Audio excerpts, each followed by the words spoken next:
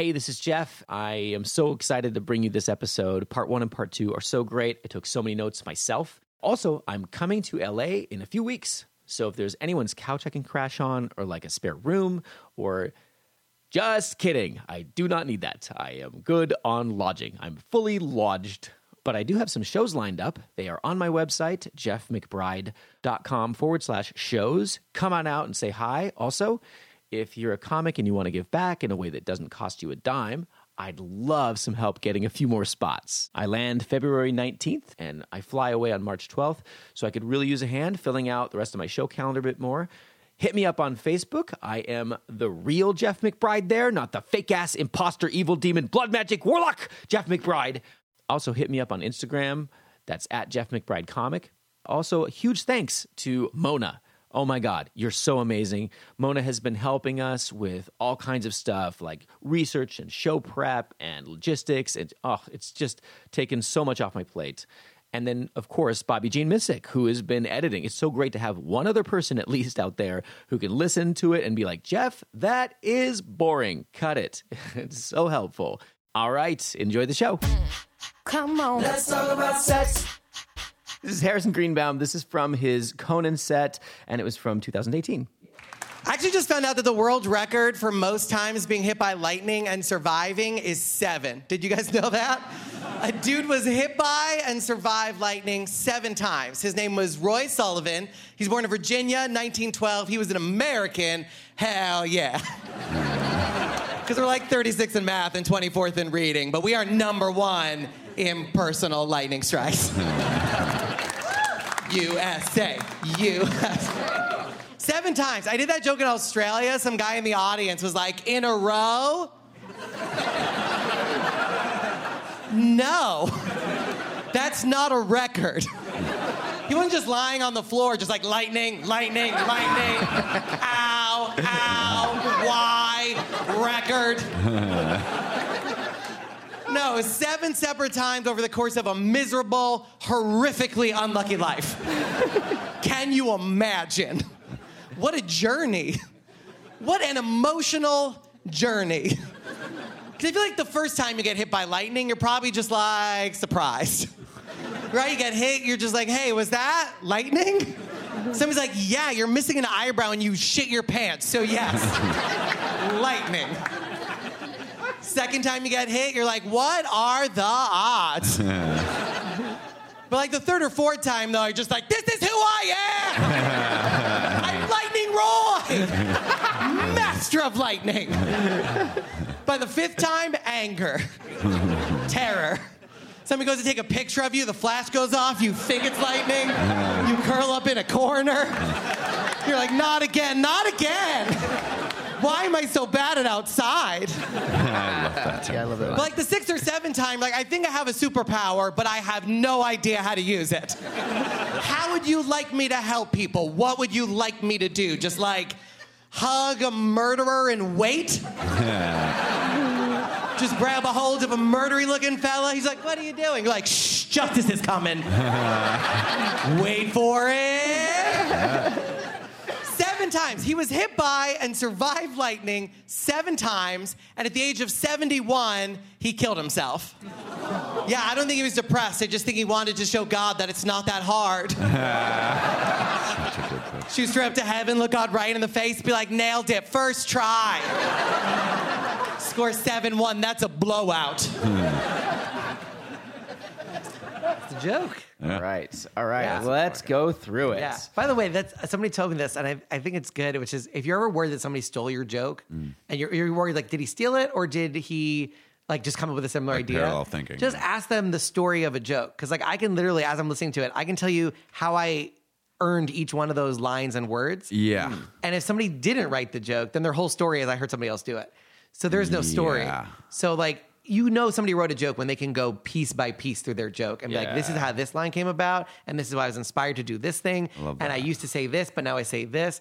And it's a very simple test that will prevent you from driving yourself crazy. So a couple things before we dig into it, I want to comment on just like watching your style. So one of my favorite things you do here, that I think is just such great craft, is when you hit a word, it is so intentional. Lightning, blowout, Like, it's like no one talks like that in normal. I don't do that in normal. Right, Yeah. right. But in those moments, it's those like hitting those plosive sounds so hard, so intentionally. It is so funny. Yeah. It really sells the bit. It's kind of like Regan or early Dane Cook. Gary Goldman has been tweeting out his like tips for writing. Yeah, I've seen And he those. started talking about, he said like, you need to have hard consonants. He said, I don't know why that is. And so I like tweeted back and I was like, I think part of it is that this idea of when you're listening as opposed to reading, you have to parse. When you're listening to a language you don't know, the reason it sounds like it's going really fast is because you don't know where to parse it. So it just sounds like an endless stream of words. So you get exhausted immediately because you're like, where's the end of the sentence?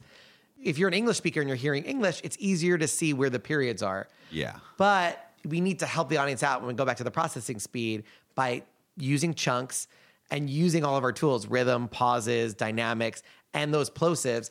Because like blowout stops that sentence. Like lightning is harder. You have to hit that one even harder because lightning and Roy's a little bit better. So you have to be like light. You got to really dig into that and separate that out. So you can use those plosives to really sort of put sort of little fences around ideas so that it's easier for them to digest it quickly. Yeah. Great. So Okay. you're fencing in the ideas. You also do something that I could just feel myself learning as I was watching it. When you're setting up a premise, you'll be like, premise, say it again, next. Like you go 7 times. Yeah, I right? want them to know that number Yeah. by heart. Right. I think you have to say it more than once. But what's also going on there is you have a rule of 3 happening here. You establish a short rhythmic pattern where it's like 7 times. 7 times. It's American. Hell yeah. Like then you have you're off that topic and you're on to the next one. Oh, yeah. And 36th and 24th are the most current data that I could find. Those are the actual numbers.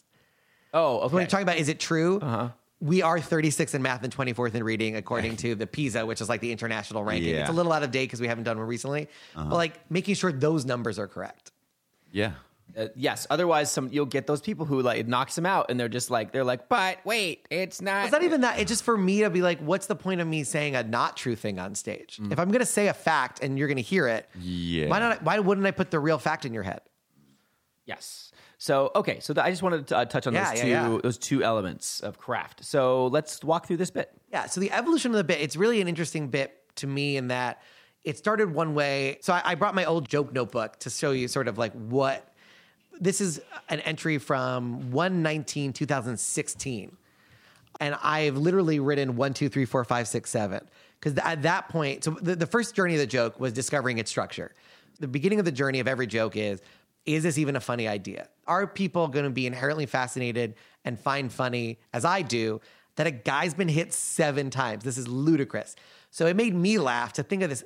What must be going through that guy's head by lightning strike 5? Yeah. That's the funny thing that when I read that fact, I was like, what happens by 5? Are you like, what the fuck? Like, this is not fair. This should not ever happen. So I go on stage and I'm just riffing around that idea and it's getting laughs. It's not killing, but it's getting enough laughs that I realize, okay, I'm not the only one in the world who feels this way. The audience gets that. That's the first step for you. You're going to take the idea on stage and test the idea. Does it resonate? Does the idea even resonate? Got it. Because otherwise, why am I going to spend the 2-3 years? Because this entry on 116 is already like a year into the process. So like, am I going to spend 3 years on a joke that doesn't resonate? That seems like a bad idea. So I start to figure out all of the angles, that like Rubik's Cube thing of like spinning it around in your head. What are all the ways I can approach this? And there's about 2 or 3 different approaches in the final product. So How do you go about that specifically? you do every single possible approach on stage and see which ones hit the hardest. For you, you're still just taking it on stage, or are you sitting down and writing it out, or what is your process? It's a combination of writing and talking. So as I'm talking, I'll come up with an idea. And if I say it in the right way, where I'm like, wow, that was the best way I've ever said it, then I transcribe it and really look at it. And at a certain point in the joke, because I gave up on Lightning Roy, it wasn't killing the way I needed it to. And so I kind of gave up Much on like it. lightning itself. Exactly. It wasn't doing it the way I wanted to. So I put it away. And then I remember being on stage and just realizing that the idea wasn't just to go to the 5th one. It wasn't just jumping ahead to 5 and 6. Because that's what was so funny was by the 5th or 6th time, being like, wow, like I would be really upset. And like it would be ludicrous. But it's actually the journey. So I started saying the first time and the second time. And I realized, oh shit, this is a really good structure. I have a structure now. It's every lightning hit, 1, 2, 3, 4, 5, 6, 7. I can come up with a punchline for each one. And so now I have homework. Now I have really good homework. I can actually go home and come up with 3 or 4 jokes for every lightning strike. And then over time, you start to realize 7's a lot, and I can start to combine a few and really pick the strongest ones. So the first time, it's got to be it's on its own. Then the second time, then I start to combine them. The third and fourth time is that big buildup. This is who I am, Lightning Roy. Which is funny because as I was going through the joke notebooks today, in my set list, the joke used to be called Roy Sullivan. And then when I finally said, I am Lightning Roy, this is who I am, the joke starts to be called Lightning Roy. So he was never Lightning Roy in my notes until I hit that punchline. And now all of a sudden the joke, I thought I always called it Lightning Roy. It wasn't until that punchline came out. And I could see that in my notebook.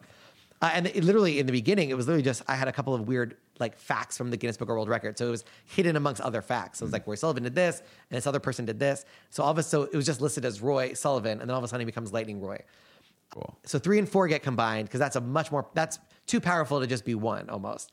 By the 5th time, and that came from, actually Gad had been listening to me to do the lightning joke, and he wanted me to do something with the iPhone flash. Yeah, recontextualizing the flash from a camera into a lightning flash. Like a And it lightning needs the false piece. alarm. If you're looking at every side of it, one of the things would be, what about the false alarm? So that phone gives you that opportunity to go there and then bat it outside. As soon as I said that the first time, I was like, the first time I said it, it was in a mess, a thicket of other words. You listen to it, you write it out and you go, that's all I need is that. It just has so much meaning in such a little space. Because that came actually, batted outside was not at the 5th point. It was at the very beginning of like, I should just stay inside. That's how it starts off. Is I should just stay I should just stay inside. I am bad at outside. And when you cut the beginning of it, I'm good at inside, and you just get I am bad at outside as a surprise. It totally changes how It becomes third level because you take out the second step. Exactly. It goes from second level to third level because now it's a total surprise. There's no hint that that's coming. That's interesting. So you can make something a third level idea that is only a second level idea by removing a step in between the first and third idea. As long as you don't, when we're talking about that compression, it. as long as you don't break it. And that's sometimes the difference between a good joke and a joke worth keeping and a joke that's not, is if it breaks in order to get from the second level to the third level, then maybe it's just not a joke that will ever reach that point. And you have to decide whether you want to have those second level jokes in your act or not. And that becomes a decision where this joke might never go beyond the second level, so I have to let it go. And then the 6th and 7th is combined. By the 6th or 7th time, he loses it. Yeah. And the joke used to be rapist, not murderer. Hug 'em rapist. But it's too much of a trigger word. It's a trigger word, but the initial impetus was, what's the biggest, who don't you want to hug and get close to? Is a rape, like hug feels like romantic and rape is the opposite. Yeah. So it felt very good contrast-wise to have hugging and rape. Turns out murder is just as bad. You don't want to hug a murderer either. No. And so I was like a really good hugger. But I was like doing clean shows. Because I like to do a variety of shows. Because if a joke doesn't work in like different crowds, if it only works in one kind of situation, I don't want to keep it. So I would do shows where it's like corporate or shows that were clean or earlier shows. And so I was like, rape is a tough word to say in a corporate show or a clean show or even an early show. Let me say murderer. And because I was also getting ready for America's Got Talent, I'm like, they're not going to let me say rapist. And then all of a sudden I realized murder is better because it doesn't have that baggage. And all of a sudden the processing time goes low because they don't get on a tangent in their brain of like rape. Oh God. Like their brain stops. It stops them from thinking about the joke for a second. It's too strong a word for no reason. So now murderer goes in there. That makes it stronger. And then the end of that joke took freaking forever. That's the funny thing about that joke is I'm going down the tracks. I'm like, I love every part of this. And I don't know where it goes. What's the end? And finally, it was just research. Because initially, there's some bad articles that are not factual. Because if you dig far enough, you can get all the real story of Roy Sullivan. Yeah. There was this what would you call it? Like a colloquial story, just like the urban myth that he killed himself because he said, I love you to a girl, and the girl didn't love him back. And so he killed himself. That's like an urban myth. He was married when he died. He was married 3 times. His last wife, he was like 50 something and she was in her like teens and they had 3 kids. Oh my God. Like he banged them out. Crazy. That's interesting because like, he's like, what are the chances of me falling in love 3 times? I mean, what are the it's like lightning striking 7 times. Well, the first couple of wives are like, if I stay with you, I'm gonna get hit by lightning. Because like there were times where he didn't get hit, but she almost got hit. Like you don't live with a human lightning rod. Yeah. And there are jokes where like those could be funny lines, but sort of a joke only can bear only so many tags, I think, before it collapses on itself. So there are some ideas where like this is very funny. but it's too much. So like there was a whole thing about like he goes on a crime spree because what's the worst they can do to him? Put him in the electric chair. He's going to survive it. And so there was a whole tangent in one of the drafts of the joke where he's like, I'm just going to murder everybody. So it's the opposite of what it is now, where he's going to murder everybody because what are you going to do? Electric chair? I'll take it. So then it reversed itself. And then finally hitting the point where I realized it's like he killed himself on the first go and God's been trying to murder him his whole life. That's the funny contrast. We're talking about the 3 C's. That's the contrast that's worth playing that puts a boom, like a boop, like we've done it. I'd love to hear you analyze this in terms of subjective versus objective realities. Yeah, well, it's really about exploring this guy's sense of the world because his subjective reality is very different than all of us, where we're like, lightning is a rare occurrence. We believe that to be an objective fact, that lightning doesn't strike the same place twice, which is also a tag that I tried to get in of like, they say lightning doesn't strike the same place twice, but it did, and that place is my face, which is literally noted here. It says, place is my face. That's funny. And so, like, that's really the battle there, I think, is just like, this guy's reality is very different from ours. Yeah. And so his sense of what objective reality is very different. And so we're just living in this life of like, where lightning strikes all the time, like literally. Yeah. So it's such an interesting thing to be in that guy's head. And so he's fun to be on that journey with. And this one even has for the 5th time, he used to get angry that they called him Lightning Roy. So 3rd or 4th, it used to not be celebratory. They called him Lightning Roy and he's proud by Lightning Strike 3. But by 5, he's annoyed that that's his thing. Like, why are you defining me by the worst thing in my life? I don't call you Car Crash Tim. Oh, that's very funny. And that tag used to be there in the joke too. So it's so funny how there are like, I think funny tags, but I think a joke can only sometimes bear a certain amount of tags. It comes like, as we were talking about before, there's like a saturation point. It's like a paper towel, like those commercials where like it can only hold so much weight before it like rips apart. Yes. And that's an interesting concept. It's like, what is the sweet spot for this particular idea, this joke? And some guys get away with more. Like Gaffigan's whole model is to like talk about one topic forever. Yeah. And it's almost, but that I think some of the source of humor is, oh my God, he's still talking about And it. he's also got that subconscious voice thing he does. Like, I think Yes. I've seen him do that a lot where he's like, why is he still talking about it? Like, he does the audience. Yeah, being and that, like, you that should earns him wrap more it weight. up. That Yes. earns him It's like so 3 more funny. tags. If I was a young comic and I just started out at stand-up, if you could say one thing and one thing only that you think would sum up your feelings on an approach to making great stand-up, what would you tell me?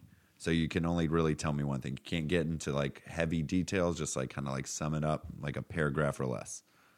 I would just say that the secret to comedy. Okay. And I talk about this in my lecture. I literally call it the secret algorithm of comedy. Is you get on stage, you do the joke, you take in the data honestly, and then you apply that data to the joke, and you repeat that cycle until every joke murders. And that is all you have to do. Yeah. I made it sound really easy, but that's the hardest thing in the universe. No, But I love that. It's like chess, where like it's very easy to learn the rules, but like so hard to master. Yeah. Those are the rules of comedy. That's it. I just gave you that's all the rules of comedy. I love that. We had Usama Siddiqui on earlier, like very early episode, and he was talking about like the thing that comics have the most trouble workshopping is the parts of their act or their self on stage that are their That suck. like that they have to lean into what sucks about them and really look at it, inspect it, and figure out a way to help it or stop them from falling into these traps. And that's more about what your jokes are about. The idea of the data is just like go on stage with your jokes, and if every single joke is not murdering, yes, like whoever your favorite comic is, if you're not getting that level of laughter, yeah, then use the data the audience is giving you to either edit that joke, change the joke, or delete that joke. Yeah. And if you just keep running your jokes through that cycle over and over and over again, it's like polishing a stone. Eventually you get this like beautiful thing. And that can work on any part of your character. Like you see these characters where if you go back in time, like you take who they are now as a comic and then you watch a really old video, you see where the beginnings of that is. We saw Like that Lewis in, Glack didn't start screaming like the way he did we saw immediately. that in you. Yeah. We saw that in you. So we went back and looked at some of your other stuff. Like there's a Friars Roast video on there. Oh, yeah. And one of the things that we both commented on was how now there is so much joy in what you're doing on stage. It is radiating out of your eyes. It's in your body language. It's so present.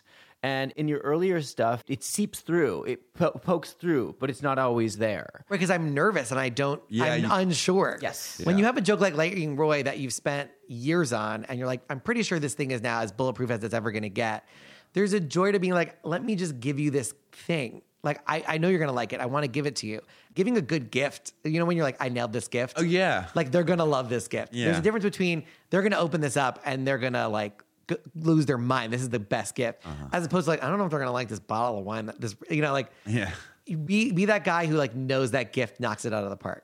Yes, that was the question. I wanted to know, what was your mental process for that? Like, what is it for you? And you just answered it. Yeah. Which is, you have the perfectly polished stone as far as you're concerned, and you're ready to give it to them as a gift. As opposed to, by the way, I think the other way that people can go is they've done it so much and polished that stone so much that then they're sick of that fucking stone. But you start losing the tags. When you start losing good tags and like the joke keeps getting shorter and shorter and shorter, like you realize it starts to whittle away to nothing. That's a bad sign. You're definitely getting bored of that joke. Come on, let's talk about sex. You are talking with Trump supporters in the audience. I love that clip. It's wonderful. And the way that you... can we just play it? Yeah. Okay. All right. I call it's like bull riding. I think that's the closest analogy to what Bull riding? I'm like I riding. love I'm that. trying to like ride the bull and not get kicked off. Yeah. That's very So cool. I'm giving, I'm taking, I'm giving, I'm taking. All right. It's titled "Comedian Takes on Trump Supporters in New Jersey." I thought I got a shot at it going viral. I was like, that was where that was coming from. Yeah. This will be my moment. it's delightful. Here it is. This is, by the way, midway through a set. So some people thought this was my whole set, Mm-hmm. but it's a 20-minute set for about 1,000 people. The first 10 minutes are not political. And then the first joke I do that's political is a third level where you're like, it does not look like it's going to be a Donald Trump joke at all. Because we're in Australia in the 60s. Okay. So it blindsides that audience. Yeah. And I know it. And that's where the bull starts kicking. I just got back from Australia. Anybody been to Australia? By the way, they're super on my You side been? at this point. Yes. It's a fun place. I recommend people go. I think it's a wonderful, diverse group of white people. And they're a crazy country. They're as far away as you can get. They're a little crazy, right? Like in the 60s, I didn't know this until I got there. One of the Australians told me. They had a prime minister named Harold Holt. And he went swimming 1967. He never came back. They just voted for a new one. And then they named the National Swim Center after him. Guy who drowned. Swim Center. Could have been a statue like, no, every pool. I had so many questions. That's mind-blowing, right? Like, where was his security team? And can we hire them for our guy? Also, clock the rhythm of that. If it's a huge laugh because it's such a surprise that even the people who like Trump involuntarily have to laugh because it comes out of nowhere. Yes. Yeah. And then once their brain processes what I'm saying, where I'm like, I hope he disappears, Yep. that's when it kicks in. And to be clear, too, I think there's a distinction between, like, I always feel like if you're going to do a joke about something, like if you're going to do a joke about blind people, if you don't have the balls to do that joke when there are blind people in the audience, then you don't get to do that joke. Exactly. So it's not me trying to, like, poke the bear and me, like, let me see how upset I can make people. But I was like, if I can't do this joke in front of an audience I know supports Trump, then I don't deserve to do it in front of an audience that doesn't support Trump. Totally. Great. Can we hire them for our guy? Laugh. Whole crowd. And there it is. I think that would be amazing. Where'd he go? I don't know. He was tweeting on a golf course, and then we never heard from him again. Still laughing. Now we're starting to realize that this is turning Oh, political. damn. All right, Jersey. Jersey, you've made your point. I get it. This audience is mostly white. That is really weird. For people who call us snowflakes, they're very sensitive. It was a joke. He hasn't had all the best plans. He wants to arm teachers. Really? All the teachers? Even the substitute teachers? Can we at least agree, all of us here, that they shouldn't get the guns? Substitute teachers. They should get substitute guns. You've all had substitute teachers. They can't even operate a goddamn VCR. You want to give them artillery? And that's talking about the true, where it's like, that's one of those things where you're like, even if you agree with Trump, you're like, oh yeah, like that's, Yeah. I want my political jokes to live there, where you're like, oh fuck yeah, even though he's right. Like, how do you argue with that fact? Right. Yeah. Right. It's a tough one to justify. Yeah. Yes. They're trying hard. You were clearly ready for this. It seemed Yeah. like. Oh yeah. I mean, this is my fourth show of 4. Okay. At this place, so I know exactly where the room is. And that also gave me confidence. The next joke is going to be the Obama joke. Right. And I know that as soon as I say Obama, they're going to be negative. Right. And I have the confidence in that joke and in the way that joke is structured that I'm like, just let me get to the punchline and you'll be fine. Yeah, babies. No. I'm just going to just make them all angry. Yeah. Back to your gift analogy, it's sort of like, yeah, you hate the wrapper. You hate how this is wrapped. But wait till you see what's inside. Yeah, it's like buying somebody a shirt in their size and you're like, I'm not fat. Then they put it on, you're like, oh, wow, that fits really well. I guess you did nail it. My bad. I thought you were making fun of me. I like how you rolled with it. You ate it. You were just like, okay, you've made your point. There are other comics who've done similar situations where it goes really bad. It just goes down. You'll hear like, I don't think you're going to play the whole 9 minutes, but by the end, they're like way back on my side. Yes. It's that give and that take. I'm going to take a couple shots at your guy, but then I'm going to give you like, we're really talking about substitute teachers. I'm going to mention Obama. You don't like him, but I'm going to make fun of him. That's on your side. Yeah. So it's about that, like that building that trust, even in those really hard situations where like, okay, there's always going to be like three assholes who are like, you can't say anything negative about Trump or anything good about Obama because I shut down entirely. Right. And it's like, well, there's all these other people. Those are unwinnable. Yeah, those are unwinnable, and I don't care about them. It's a good bathroom break time for you. Why don't you do that? That's great. That also speaks to, so like Mike Bent had a little bit of a theory, and I've taken it and kind of run with it. So he always said, you don't want 100% of people to like you. You want like, I think you had 99% and 1%. Like 99% of people love you and 1% hate you. And you're like 50-50. Yeah. But my joke is that you don't want to be vanilla pudding. Vanilla pudding, nobody's against vanilla pudding, but nobody loves it. Everybody kind of likes it. I'd rather be sushi where most people love it. But the people who don't like sushi really do not like sushi. They hate sushi. They rail against So you got to be sushi. And so like in order to do that, you have to have a situation like this where like there's going to be out of 1,000 people, at least 10 people who really were not happy with what I did. Yeah. But that buys me the other 990 people who are like, I fucking saw something fantastic and dangerous and interesting. Yeah. That's way better for me and for the art and for all of that stuff. And in terms of giving gifts, that's a much better gift, I think, than just trying to dumb it down and not talk about what's going on and being really vanilla pudding. Yeah. It was raw and smelled slightly like fish. Yeah. All right, let's listen to the rest of this little chunk. It's crazy clear. I miss Obama, and I don't care what side of the aisle. No, we don't need to vote on it. I gotcha. 'Cause that's the most fascinating reaction is I haven't even made a joke about him yet. What percentage of the audience is that? That are anti-Obama? That are just booing, would you say? Could you get a read on, is it 50-50? No. It's a very small minority being very loud, just like as it is in the rest of the world. Okay. It just takes one asshole. It's like, it's 100 people at most out of 1,000. Okay. Yeah. Okay. Everyone. That's why you hear these big cheers, which is them trying to silence the boosters. They're like, you guys are the outliers here. Yeah. If they weren't the outliers, then I might have tried a different tactic. Like if 900 people are booing, you're probably not going to win them back. Like you fucked up. Yeah. It was very clear. I knew where my audience was. Cool. I knew that I could shut them down. No, we don't need to vote on it. Calm down. I gotcha. Sorry? You don't want the comic. Okay, calm down. You don't have sleeves. Let me finish my thought. Which, by the way, is useful both as a joke, but also because the rest of the audience can't see him. Context. So for all who's they yelling can at you. hear him say, "Get off of politics," because everyone else is dressed pretty nicely. Yeah. That he's this like piece of shit and like ripped off Yeah, sleeves. it does It as well, undervalues him. It immediately cuts his legs out. Yeah. And the audience is like, "Oh wait, why would we take his word over anybody?" So that was me just being like trying to be very laser focused and be like, "I'm going to take you out in 1 second." Yeah. That's a great joke. Yeah, I like that. I don't care if you voted for him or not. I think it was just exciting for our country that we had a black president. That was exciting, our first black president. And technically, he wasn't. He was our first half black president, but we had him for 2 terms. So technically, we have a full black president. It's a math joke.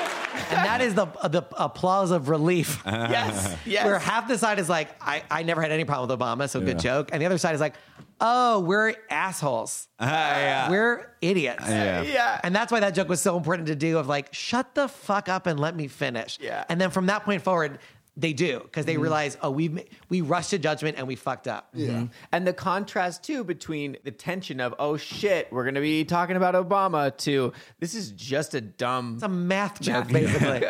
That contrast is so great. It, like, resets the palette so well. Awesome. Come on. Let's talk about sex. Is there anything that comedians could learn from magicians? There's a bunch. I mean, I think magicians are really good students of history, and they really know, they really are obsessed with learning, and that's always really good. And that's what this podcast is a perfect example of way comedians are, in a sense, doing what magicians do, which is like really dissecting and learning technique. But also, they do an act for like 30 years. They have a magician who developed their act. It's really, really good, and that's their career is doing that act literally forever until they die. And it's all from stuff they bought in a store. And they, It's usually like that. They had that in their 20s when they were really creative and like trying to buck the trends. They developed this thing, and it's like a musician where you have like your Freebird and you play Freebird. Like Aerosmith has certain songs or Billy Joel, any of those guys, certain songs they have to play till they die. Yeah. Billy Joel people always want to hear him play Piano Man, and he's got to keep playing it. He can't be like, I am done with this song, because people will lose their minds. Yeah. So, in talking to them and being like, well, I have to hold on to a bit maybe for 3 years. But even then, like if you can keep it interesting after 30 years, I can learn from you. What do you do to keep it fresh? And the common answer from these magic. It's magic. They go, magic. And then they throw a smoke bomb and they disappear. They're like, got me again. Glitter. So they say that they actually look into the audience. There's two things, but one is looking into the audience and watching the trick through their eyes and realizing that it is brand new to them. And so you allow the audience to do all the hard work for you. And I really live by that. Like, yes, I've done the lightning rod joke a million times, but for many people, it's the first time they've ever heard it. And so allowing myself to feel that and not be like, oh God, you feel like a fraud if you think they've heard the joke before. You're like, oh God, they know, but it's a new experience for them, and taking the joy that they get from experiencing something new and letting that be your joy. So that's the sort of nice version. And then the other thing too is just coming up with little things that make it new to you. Just even a little tiny thing. Like you change a little bit there and a little bit there. The cucumber line, the slice thing, like unsliced, came because even though the joke sort of reached a place where it was pretty stable, I still have to play with it a little bit so I'm not bored with it. Right. So maybe it's, it could be even because you're so used to it, even a microscopic change feels feels huge. It's like a little pebble in your shoe. It feels so big to you, but doesn't change much to everybody else. So that also keeps you interested in it, is to be like, okay, I'm going to do it as my opener, or I'm going to do it with this extra line, or I'm going to do it out of a different joke, and just playing with it so that you're not bored of it. Mm-hmm.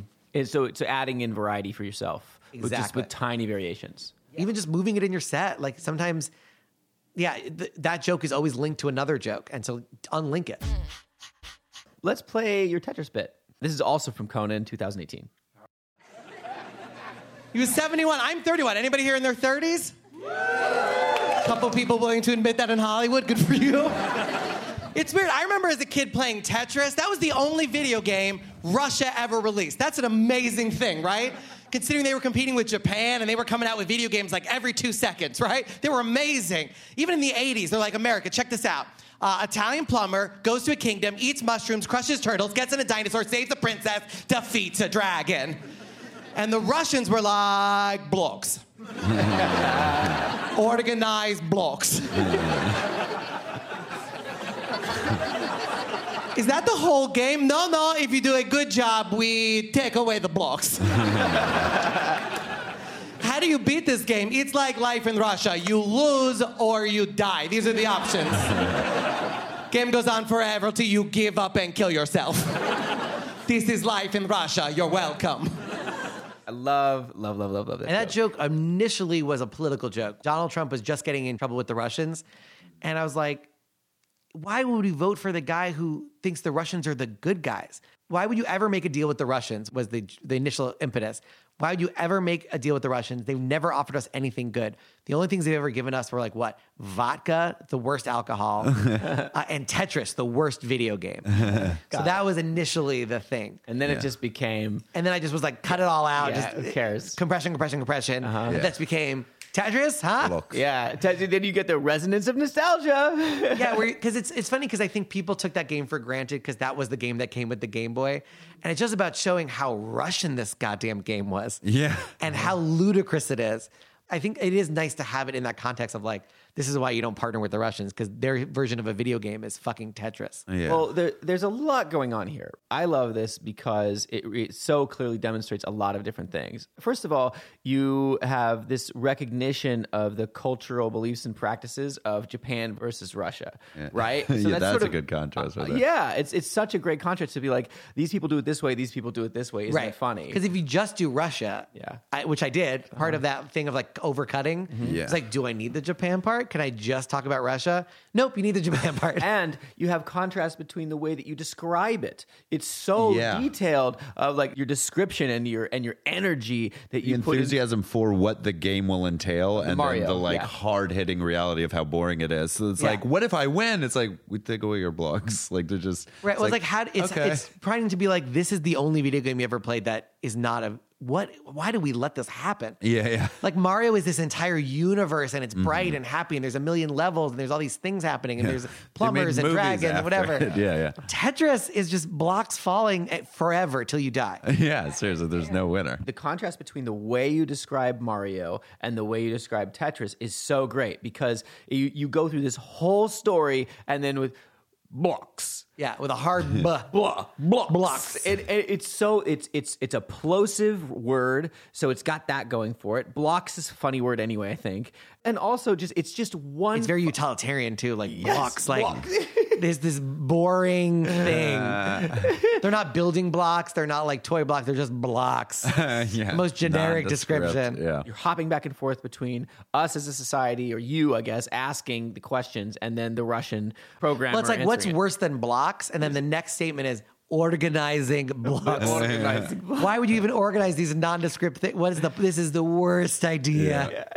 The worst pitch. And then what is the reward? We take away the blocks. Yeah, we take what? Why are we organizing them? We were just going to get a limit. You were just going to take them away. It's just adding to the sense of just existential dread. And there is no winning. What is the point? And then you can't even win it. And so like that's where some of the tags got lost because that's the story. It's just building, boom, boom, boom. There was a whole thing about that line block, the 4 where it's a line. You're like, are they all different shapes? Oh, yes. One is just 4 in a row. Very useful. Oh, so it comes up a lot? No, almost never. And then, like for people who really play Tetris, they know that feeling of like waiting for the line. No, of course. But it was too specific and it was off track. So boom, that was eliminated. It's great. It's got all the pieces to it, and Tried to incorporate the song too. I was like, da da da da da da. This is a funeral song. We played it when my mother died. It was like even the song is not that happy. That's really fun. I forgot there was One of the few song. accents I could pull off. I had to like study. I was like, yeah, it needs to be an accent, and I'm not an accent person, but Russian I can do now because of that joke. right.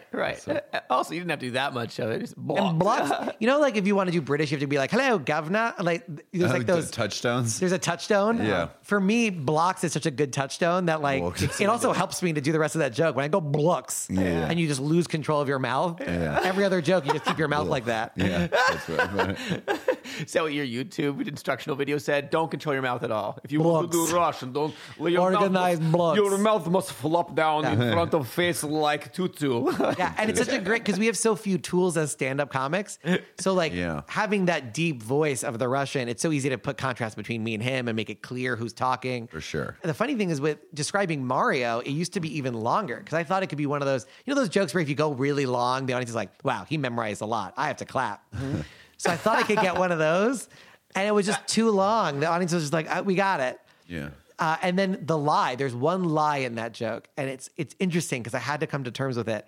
Because he goes, you get on a dinosaur, saves the princess, defeats a dragon. Bowser's not a dragon. He shoots fire and he's like a reptile, but he's not a dragon. He's a turtle. You are such a delightful geek. That is so great. You're just like, I couldn't deal with this. And I understand. I'm the same way. Well, no, I reached a point where I said, you have a choice. You either be truthful or make it a little bit funnier because dragon is a funnier word, like that the dragon. But also, I've already said turtle once. So if you say another turtle, which I tried saying that, defeat a turtle shooting fire takes too long to say. Other turtle can. So one fails compression, other turtle fails clarity and contrast because I already said turtle. So unfortunately, in that case, I allowed myself to be like slightly less truthful, but confusing a fire shooting turtle with a dragon, I think is okay. When you're working on this, are you sitting down in a coffee shop going dragon, turtle, like, or is this happening on stage? What is this process? Well, so you realize that that's the joke, right? So I walk off stage at a certain point being like, the joke is a really long specific rant about Japan. And it's going to end with blocks, organized blocks. Then the homework assignment, right? So I'm on stage and I go, oh, I know what the homework assignment is. It's going to be, what is the funniest, most interesting way to describe Super Mario? Like Italian plumber goes to a kingdom, so that gives you Mushroom Kingdom, and it gives you the castle vibe. Goes to a kingdom, eats mushrooms, which has lots of connotations. And the idea is, if you really break apart that description, it's really making fun of every way Mario is weird. Yeah. There's a part about touching stars, because you shouldn't touch a star ever. So like, there's certain ones that had to go because of the length restriction, but like gets on a dinosaur. Yeah. Like Yoshi, what the fuck is Yoshi? Yeah. Saves a princess and defeats a dragon. Like it's crushes a turtle. That one I stole from myself. Because I used to have a joke about PETA was protesting Mario because he wore a raccoon suit. And so it's like, PETA, he's been crushing turtles for 30 years. And so I already knew the phrase crushing turtles was funny. Crushing turtle. And so since that joke was out of my act, it didn't stay, I could use the crushing turtles discovery that I had already made and put it in a new joke. So I was like, crushing turtles has got to be in there because that's horrifying. What did that turtle ever do to you? So that had to be in there. So there's a little joke inside of a joke. And that's the homework. That's where you sit at like a a computer. Russian doll joke. You sit at a computer and you come up with every single thing you want to talk about with Mario and then figure out which are the ones that are going to stay. That's cool. Okay. And crushing. Oh, that's the best word for that. Smashing turtles isn't as funny as crushing turtles. Because it doesn't have the... Yeah, exactly. Even stamping on a turtle is not as funny as crushing the turtle. Stamping on a turtle. Stampy might survive. Crushy's not surviving. And that's the part too where it's like when people are like, I do write on stage, but at a certain micro level, you kind of have to look at it. And be like, is it crushing or stamping? You're not doing that in your head in real time. Yeah, no. You got to like really look at it and make a decision. Be like, it's crushing. That's got to be the word. And then but you never go, I'm sure. That's the other thing is, it sounds really obvious now to be like crushing is the funniest word because of the consonants and because of its meaning as compared to like smashing or stamping. Even though you can be pretty sure that crushing is the funniest word, it didn't mean that I didn't try every other variation just to see. Because sometimes you're wrong and the audience is like, no, actually smashing is funnier, whatever it is. When you're testing, are you like rigorous about holding everything else constant in that scientific way? But that kind of thing, it's just like, you can tell by the time you get to blocks, what it either paid off or it didn't. So if I change something after the word blocks, it wouldn't affect the experiment of changing, smashing, crushing, whatever. Well, after that laugh happens or doesn't happen, I can continue experimenting with the next part. If I was doing the Lightning Roy part, there's multiple parts. But once I'm within the 7, you don't want to change too many of them at a time because then you won't know which is the one. But you kind of know, like, you do the first strike. If it doesn't get a laugh, then that was the wrong example to use for the first strike. Yeah. And so it doesn't matter what happens in the rest of the joke. You could do another new thing too. Got it. So you don't control that much. It's more just like, where does this come You control for that specific laugh. But it would be silly to like say that if I'm doing the entire lightning bit, which is 2 minutes and almost 3 minutes long, that I can only change one detail. I can probably change 2 or 3 and still have good data. I got it. So you have like signposts, basically. Exactly. And you go, oh, okay, past this point, then I can try a new joke. Got it. Come on, let's talk about sex. All right, so this next one is Dead Dog. Yeah. The audio's a little rough, but it's so worth playing. I've been single for a while. I'm in my 30s. When you're single in your 20s, you're like, you haven't found the right person. When you're single in your 30s, you're like, you're not a right person. It's you. Talking about very microscopic changes, there's a big laugh differential between saying you're not the right person and a right person. I love a right A right person is very funny. The right person is like, Yeah, you just change the language just a little bit and it makes a completely different huge difference. statement. And that's something I just figure out through those little changes. right You're not the right person is like a statement. You're not a right person? Holy shit. Yeah. It means a lot different. Yeah, it's really different. It's sort of like saying to somebody, have a nice day versus saying to someone, have a nice life. Right. So different. Or I tried to write a joke about the difference between saying who's your daddy and who's your father. That's a big difference. Dimitri Martin does a lot of stuff like that. Like you can say I like kids, but you can't say like specific age. Like I like 8-year-olds. Right. So it's such a difference. 100%. Or I'm bad at outside or I'm bad at going outside. Yeah. I'm bad at going outside so is much typical. funnier. I'm bad at outside in general is a funny idea. Yeah. Yeah.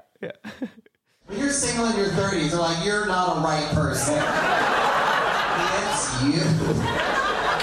I'm at the point where I'm ready to just give up and get a dog. Has anybody reached that point? I'd like to get a dog. I just don't want to become one of those like overly passionate dog people. I'm sure there's a few of you here. Right? You're just like, a dog is my baby. This dog is my baby. A dog is not a baby. Now when a baby dies, you can't just like bury it in the backyard and not tell anybody. Like, that's...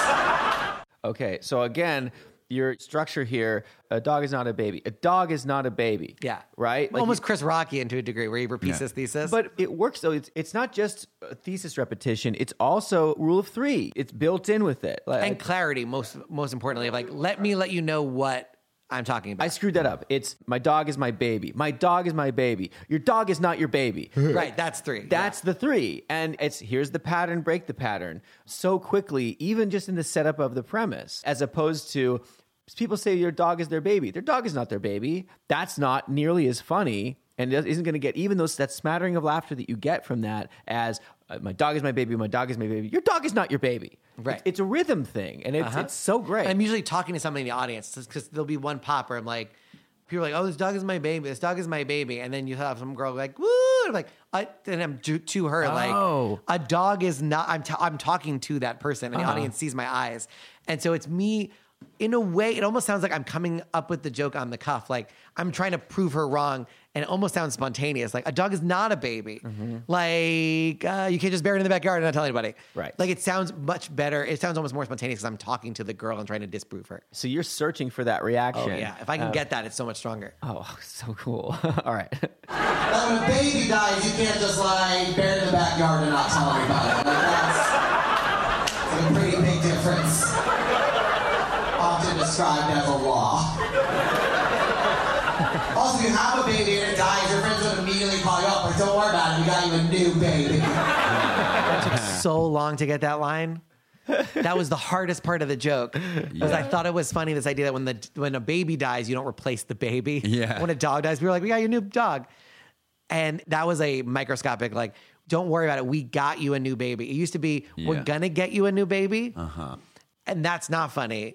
We already did it. The baby's been dead for like 2 seconds. We already got you one without asking you. That's the funny idea. It took me like a year. Like it took so long. I tried every freaking variation of that. And there was a period where I cut that part out of the joke. I was just like, fuck it. That part's just not going to be in the joke. And then thank God I was just like riffing around it. I was like, let's just say it in a weird way. And I said, we already got it for you. Yeah. And then it got the laugh that I knew it needed. Also, if you have a baby and it dies, your friends would immediately call you up. Like, don't worry about it, we got you a new baby. Rescue baby. I can't get a dog, mostly because I live in a studio apartment in Manhattan. What would I do with that dog when it dies, right? You can't bury it, there's like a sidewalk and a street outside. You can't flush it, it's too big. You can't put it down the chute. That's suspicious. I called my dad, I was like, what do you do with a dead dog? He's like, really? This question again? There's an alternate to that joke where I go, I take it to the veterinarian. I go, what do you do with a dead dog? And they go, no returns. And so I played with which is the funnier guy or trying to do both of those things. And there's so much, when you talk about like compression, there's such a weird other story that I'm not telling you based on that. Where you're like, why is he calling his dad about dead dogs? He's a serial killer. Yeah, that's what I'm sitting there like, I don't know if I got the joke entirely. I was like, but that's the joke. Right. Yeah. Okay. The joke is like, What else what has the? happened? Because I say, I had a weird childhood. Yeah. Oh, okay. All right. I was like, what do you do with a dead dog? He's like, really? This question again? I was like, take it to a veterinarian. He's like, the nearest veterinarian is like 20 blocks from my apartment. So you want me to put a dead dog in a backpack and get on the subway for 4 stops? And with that joke, by the way, I had a comic who said, you know, if it's 20 blocks away, it's probably 3 stops. And I was like, you're right. It depends it depends where you are. But okay, so I tried 3. And that was another example where 4 has an F sound in it. 4 is definitely funnier than 3. So even if 3 is truer, 4 is the right answer there. If what you're doing when you go to a comedy show is you are fact-checking the comedian, you are doing comedy wrong, not the comedian. I want you to fact check the big things. Like Lightning Roy really did get hit 7 times. And like But- where he's from, what year, all that stuff is real. What did that? But that kind of thing where it's like, what are you doing? You're just like, well, I live by being right. And I don't understand how you don't. Yeah, and we're going to get to the governor bit where I talk about who wrote the Constitution. Okay. And it's incredible how many people will be like, no, you're wrong. And I'm like, I'm I not. did all the research. No, I did it. Yeah. Let's save it. Here's that area is like 20 blocks from my apartment. So you want me to put a dead dog in a backpack and get on the subway for 4 stops? There's a sign. If you see something, say something. Dead dog in a backpack. Definitely a something. You see a paw sitting at a JanSport, you call somebody. You should never have a dead dog in a backpack. So the interesting thing about that joke, because I remember when it was like Dane Cook versus Daniel Tosh in college, there were people who were like Dane Cook people and people who were Daniel Tosh people. I remember reading a review of Daniel Tosh, and they said his jokes are like Rubik's Cubes. They keep spinning. They keep clicking around and around and around. And so I always love that idea of a joke constantly spinning on its own axis. Ooh. So that joke should end there. He goes, you should never have a dead dog in a backpack. And for anybody else, you would think the joke would end there. And this is where I think it starts. This is a third level push. Other stuff in that joke I think is third level, but this is a push where I want you to think that any other comic would have ended the joke there, but I'm going to push it one more time. So that's what's going to happen here. Real quick, I just have this image in my head of you walking down. The backpack is partially open. The paws are flopping. And I go like this. They can't see it. You can't see it. But when I say it, I literally stick my elbow out with my right hand, which is my non-dominant, and I put it on a weird angle. So they're picturing that paw just like sticking out of the backpack. That visual really sells it. Great. And then also like just somebody, oh my God, can I pet your dog?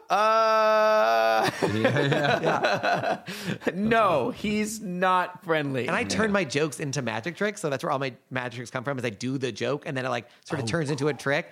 So I've been developing a dead dog trick where there's literally a paw sticking out of a backpack.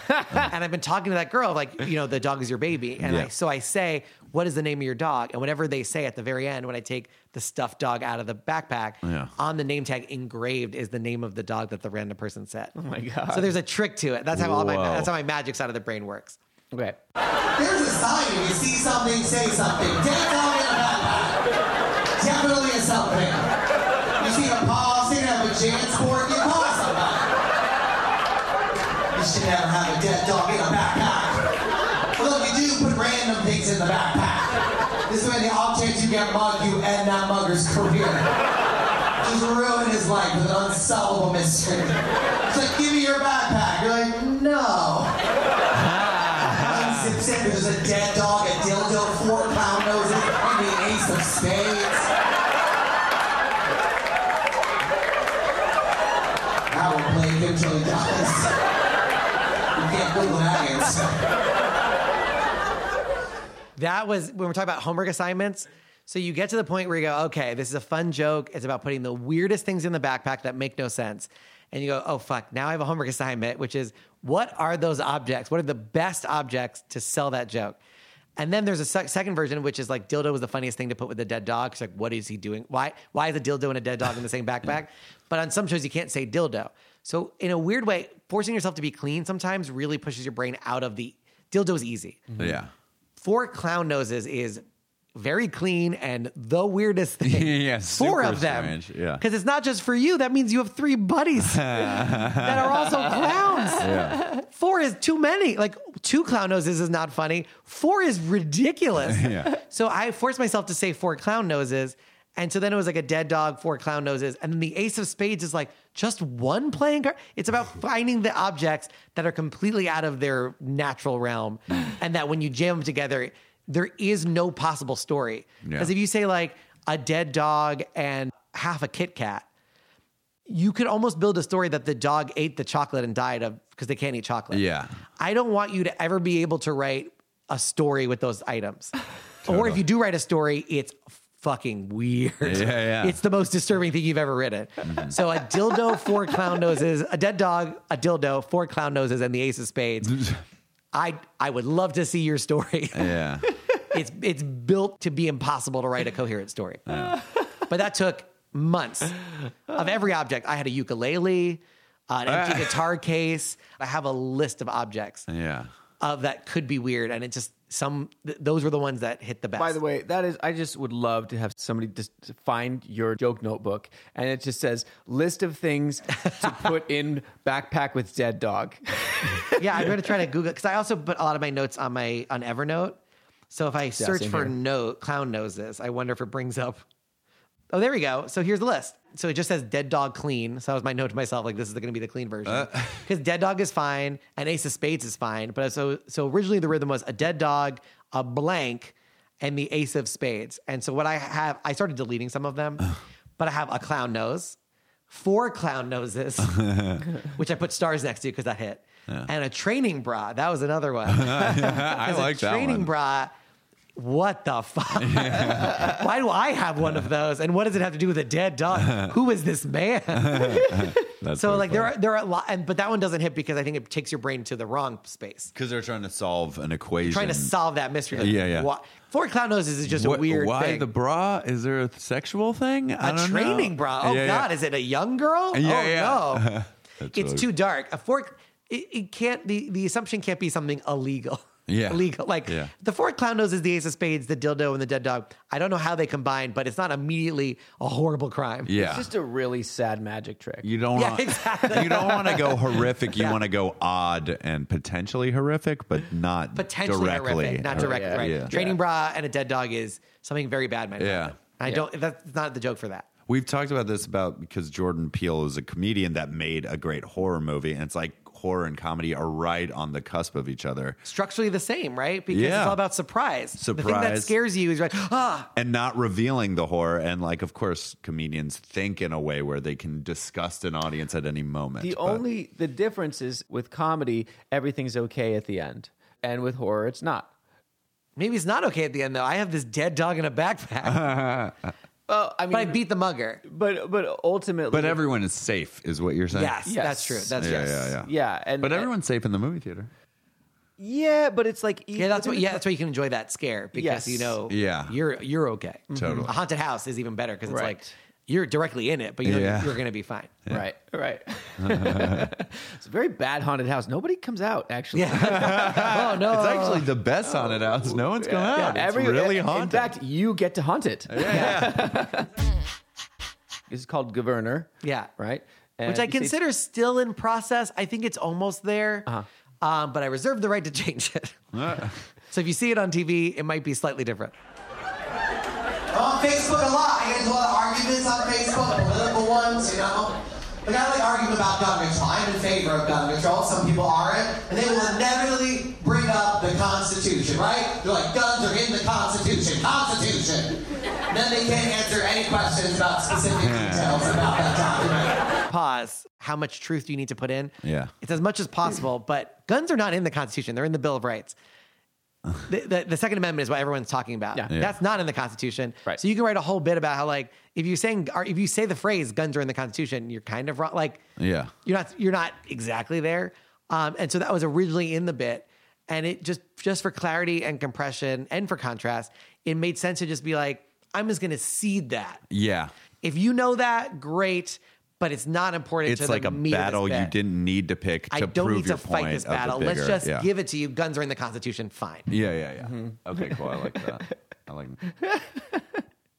I love how specific you are, and like how you're just like well, let's get our facts straight, and Well, because it hurts me to not do that. I get it. I'm I just like, get it. I just want to say it's in the Bill of Rights and fucking get that extra punch in there. But I love that you care. Like, there are a lot of comedians that don't give a shit about any of that. totally. Yeah. And I love that you really care, that you want to get the facts right and then play around with the facts that you have. Yeah. And I was a history major. I love historical bits. Does this happen to you, though?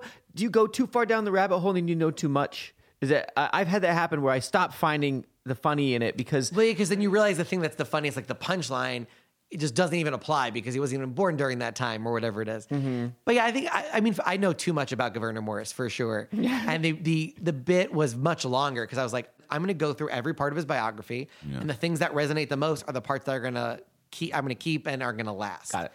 So this, to me, is the boiled down version of like, are there more interesting facts about Gouverneur? Absolutely. Are they the funniest facts? No, these are the ones that I can really drive home. And you make those choices. You wean or parse this out. Yeah. Just audience. You tell me. Let me go up in front of an audience and I'll say it. If it keeps not getting a laugh, it's got to go. Right. Got it. Then they can't answer any questions about specific details about that document. Even basic ones, like who wrote the document. Like, we're going to get back to you. And if you didn't laugh right now, it's hours because you're like, oh shit, I'm like. I didn't know. I went to Harvard and now I do this, so they pretty much cancel each other out, right? It's like being straight and being stuck with this voice. Let me beat myself up so you don't think I'm lecturing at you. Yes, That's what I that was going to subtext say, is. you were like, I'm about to tell you a bunch of things like that I know, but before I do that, let me take myself down a few pegs. Yeah, because if I went right into it, I was like, oh, It's you a guys don't brilliant know move. who wrote the Constitution? Let me tell you. Yeah. The honesty and authenticity, meaning like, I'm going to be honest, I also had to Google this also. Yeah. Now we're on the same team. Yeah. Right. I looked it up. The Constitution was written by 5 people. They were the Constitutional Committee of Style. That was their real name. They had 5 people. Alexander Hamilton, James Madison, several people who weren't in the musical.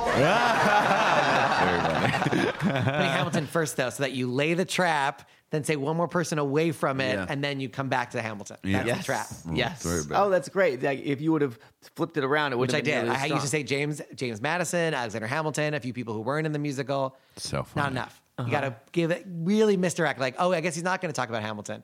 Oh, no, just kidding, I am. Yeah. It's really good. Several people who weren't in the musical.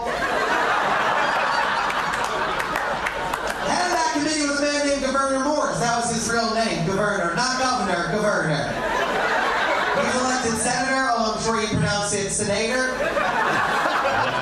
That's Senator Gouverneur, who had dreams of being the presidente of the USA. He had a peg leg. He was hit by a horse-drawn carriage, had to have his right leg amputated. Do you know how hard it is to get hit by a horse-drawn carriage? They're not fast. They are 1 to 2 horsepower, depending on the number of horses. I'm curious about that. When did you put that together? What was the... So we're talking about like the factual thing and knowing too much. He ran into the street. And so there's no way he was going to see, like, it was one of those things where like, it wasn't like he was in the street waiting for it to hit him. Right. They didn't. Right. So that's where you take a little bit of liberty. Of course. But yeah, I was just figuring out how do you express the not complicated point of being like, we do use the system of horsepower. It's like a very easy to hit on horse Yeah. because it's horsepower. But how do you express it where you go like, well, when we're talking about actual horses, like it's the unit. That's the unit. Yeah. So it was like coming up with that phrasing of it's 1 to 2 horsepower, depending on if there are 1 to 2 horses. So it just drives that thing right home. There's no processing time because I'm processing it for you. And that wasn't always there. I went immediately to just like, because I initially included governor. It was like the coach guy didn't see him. It's also, what's the name of the guy who drives the coach?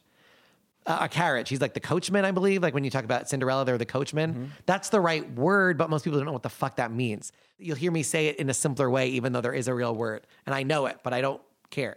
Right. I have to say the word that you guys know. Again, you come back to this processing power thing where you're like, uh-oh, I'm demanding too much processing power for them. It doesn't serve the joke. There's got to be an easier, maybe less factually accurate or specific way to say it. I happen to know the actual word. Who gives a shit? It's Right. not serving what I'm trying to do It's like here. when I used to do a joke about the Guggenheim, and I would just assume we all knew what the Guggenheim was. And then the second I added the Guggenheim, you know, that modern art museum, boom, the last went up 1,000%. Yeah. Oh, God, I love this. I love this. I think it's my favorite thing for this whole episode is the processing power way of looking at it. And anything you can relate to a computer makes sense to me. It's cool. We did have the 3 C's and resonance and I think that rhymed, but sure, processing power. Okay. That was the takeaway. I'm going to edit everything out. It's just that part. Depending on the number of horses. They're not fast. That means the guy controlling the carriage didn't see him for miles. And the horse did, but didn't give a shit. Horse was a dick. He was just like, you're going down, buddy. Enjoy being a pirate. That's the longest pause in the joke because I know it's going to take a while to process that pirate is pirate for some people. Right. So I have to give them the time to go, oh, pirate. Oh, because he's a peg leg. Oh. Yeah. There's a lot of O's to get to the laugh. So I have to give them that time. Pirate Little time because to do that. governor. Digest that. Right, exactly. There's so much going on that I got to give them time. Most people laughing, some people haven't processed that time yet. And that poorly named peg-leg fellow wrote the U.S. Constitution. He did. He wrote "We the People." That was governor. He took a lot of the legal stuff out of the document so it's more readable. And then several years after the Constitution was ratified, his crowning achievement, he had a urinary blockage. He had trouble peeing. So he took a whalebone, which has bristles on the end, he shoved it in his dick, he pulled it out real fast, he bled out of his penis till he died. And some are like, why would you interrupt a comedy show with a graphic and violent historical story? The answer, so the next time some idiot tells me you should have guns because it's in the Constitution, remind them that the people who wrote it didn't always have the best ideas.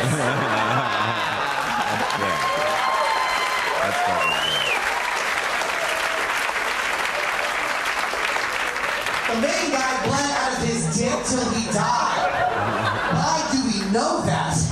The only people who knew that were his closest friends and family. They could have said natural causes, but at least one of them was like, oh no, I'm gonna tell everybody. Everybody needs to know this shit. It's also a fact you can't unknow. Like an important fact just disappeared to make room for that fact. Like my niece's birthday, it's gone, obliterated. The next time somebody says guns or Constitution, like, blood, dick, the murder. Who invited you to this elementary school? Okay, awesome. Oh, thanks. I loved it. Loved it. At that point where I've reiterated the blood dick verse so many times that like I do hope it's an escalator joke for them. Like that idea of like anytime they hear guns, they go, blood dick Werner. And it becomes like a reflex. So at that point I've just drilled it into them. This is the facts. After I did Lightning Roy, I knew I was gonna get that on Conan because I was working on that set. That was me being like, is there another guy? Is there another thing that like it? Like, is there another weird historical story? Maybe this is my thing. Just the way, like, I'm sure Gaffigan at the beginning was like, is there another food I could talk about? So it came from that, like, I was just searching, and then as soon as I saw that guy, he, like, lit up to me. I was like, this is like Lightning Roy all over again in the sense, you know, that this is a weird story that nobody knows, and I really want to try to get in there and see if I can make it funny at every 20 seconds or every 10 seconds. And you do. That is just so dense. It's so full. It's a lot to communicate. You have a lot of setup to do here. Mm-hmm. And even in the setup of who is this person, why are we talking about this person, and all of that is nested within a gun control joke. Right. Which you hopefully have forgotten about. Yes. By the time you get there. So when that comes in and you go, oh my, that's what he was trying to do. I like love that full circle punchline. Yes, I love nested jokes. I love those jokes that go where we start here and then we just move in a level and in a level, in a level, and then we work our way back out all the way back. I love jokes. And that's like why I can't eat peanuts again. Or like whatever it is. And you're like, that's the best. So funny.